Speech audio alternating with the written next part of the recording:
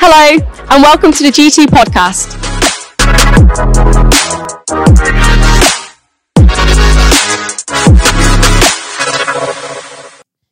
Fab. So, I absolutely love what Jacob said about how love is just used in loads of different contexts. Like, I know I say it way more than I think I do.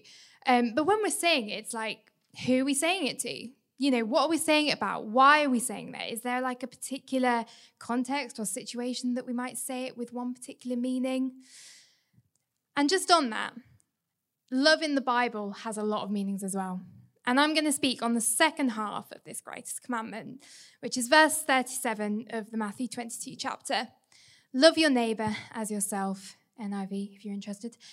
And here we have an amazing verse about how we can love others in a way that glorifies God, as well as loving ourselves in a way that glorifies God. The love that Jesus is speaking about in this situation is in reply to the Pharisees when they've asked, what is the greatest commandment? He's talking about, obviously, loving God, loving our neighbor, loving ourselves. And the love he's talking about is translated in Greek as agape, which is selfless love. Loving others, loving the people in our lives, inviting people to know the love that God has for them.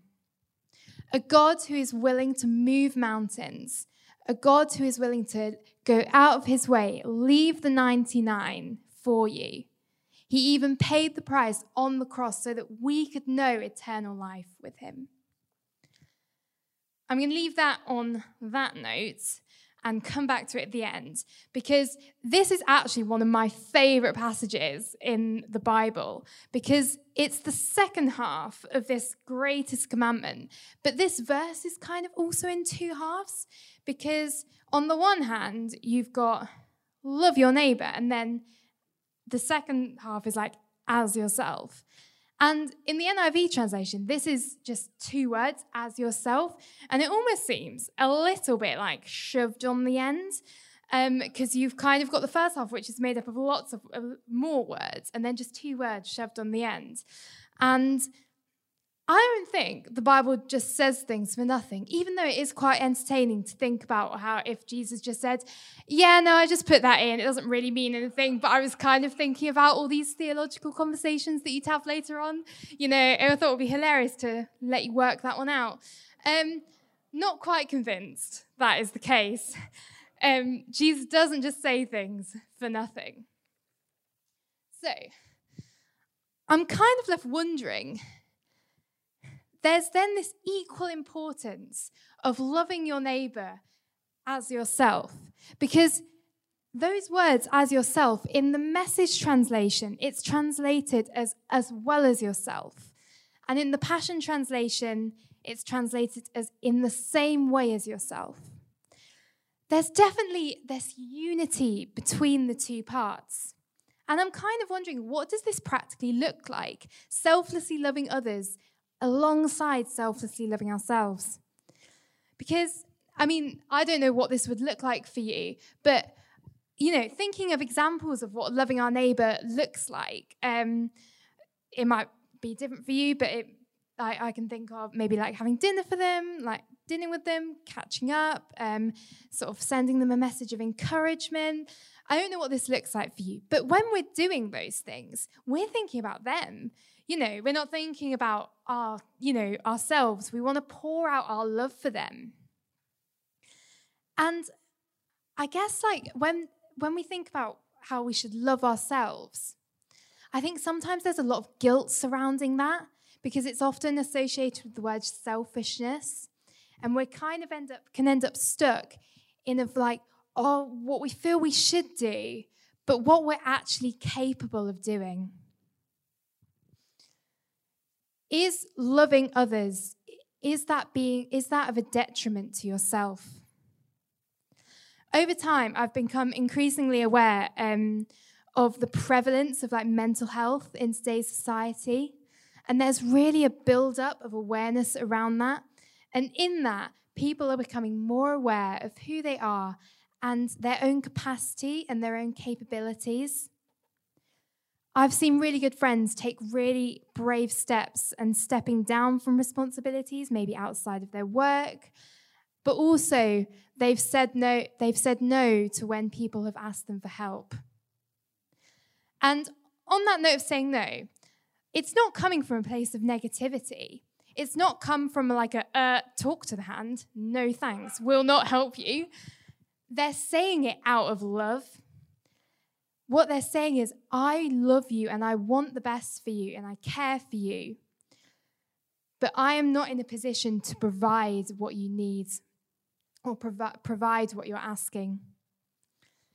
In that, there's an allowance for neighbors to know and access the selfless agape love that they can find through Jesus, but also allowing ourselves to experience that same love.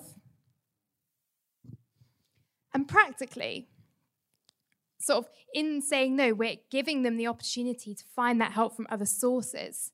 And that's where they're going to get that best love from them. But we can allow ourselves to experience that same love. Again, the God that will move mountains for you, the God who celebrates you, the God who paid the price for you. You can know the identity in God, that you are a child of His. You can selflessly love yourself. You can selflessly love yourself. Before I link this back to the beginning of the talk, we're just going to spend 2 or 3 minutes on tables, like discussing this, and also there's some like colouring in stuff on your tables. And if you want to, you can write down 3 things, maybe like you celebrate about yourself, or ways in which you want to experience selflessly loving yourself this week. So yeah, we're just going to spend a few minutes on that, and then we'll come back to round this talk off. Oh. Fab. So just bringing that to a close.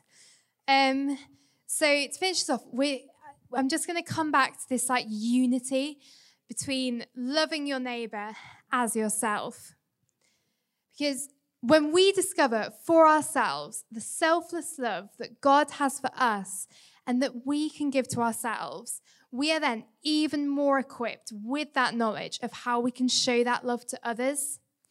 Once we know our identity in Christ, that we are a child of His, we can then live that out in a way that's within our capacity. And that love is going to be that much more powerful. At G2, we're a church who discover, live, and tell.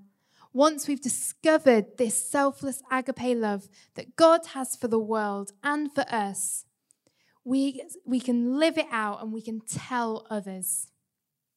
In the words of RuPaul, if you can't love yourself, how are you going to love somebody else? Loving somebody else, loving our neighbours. Our neighbours, it's such a broad, universal definition. Our friends, our families, people we don't really get along with, people who are like friends of friends, but we haven't quite found that mutual thing that we like can click with conversation, or people who we've met, but it was really embarrassing that first meeting, so we're not sure if we can broach that conversation again. It's this universal definition of the people in our lives who we can go and love. And I'm going to hand back to Holly and Laura, who are going to talk about what this looks like right now for us.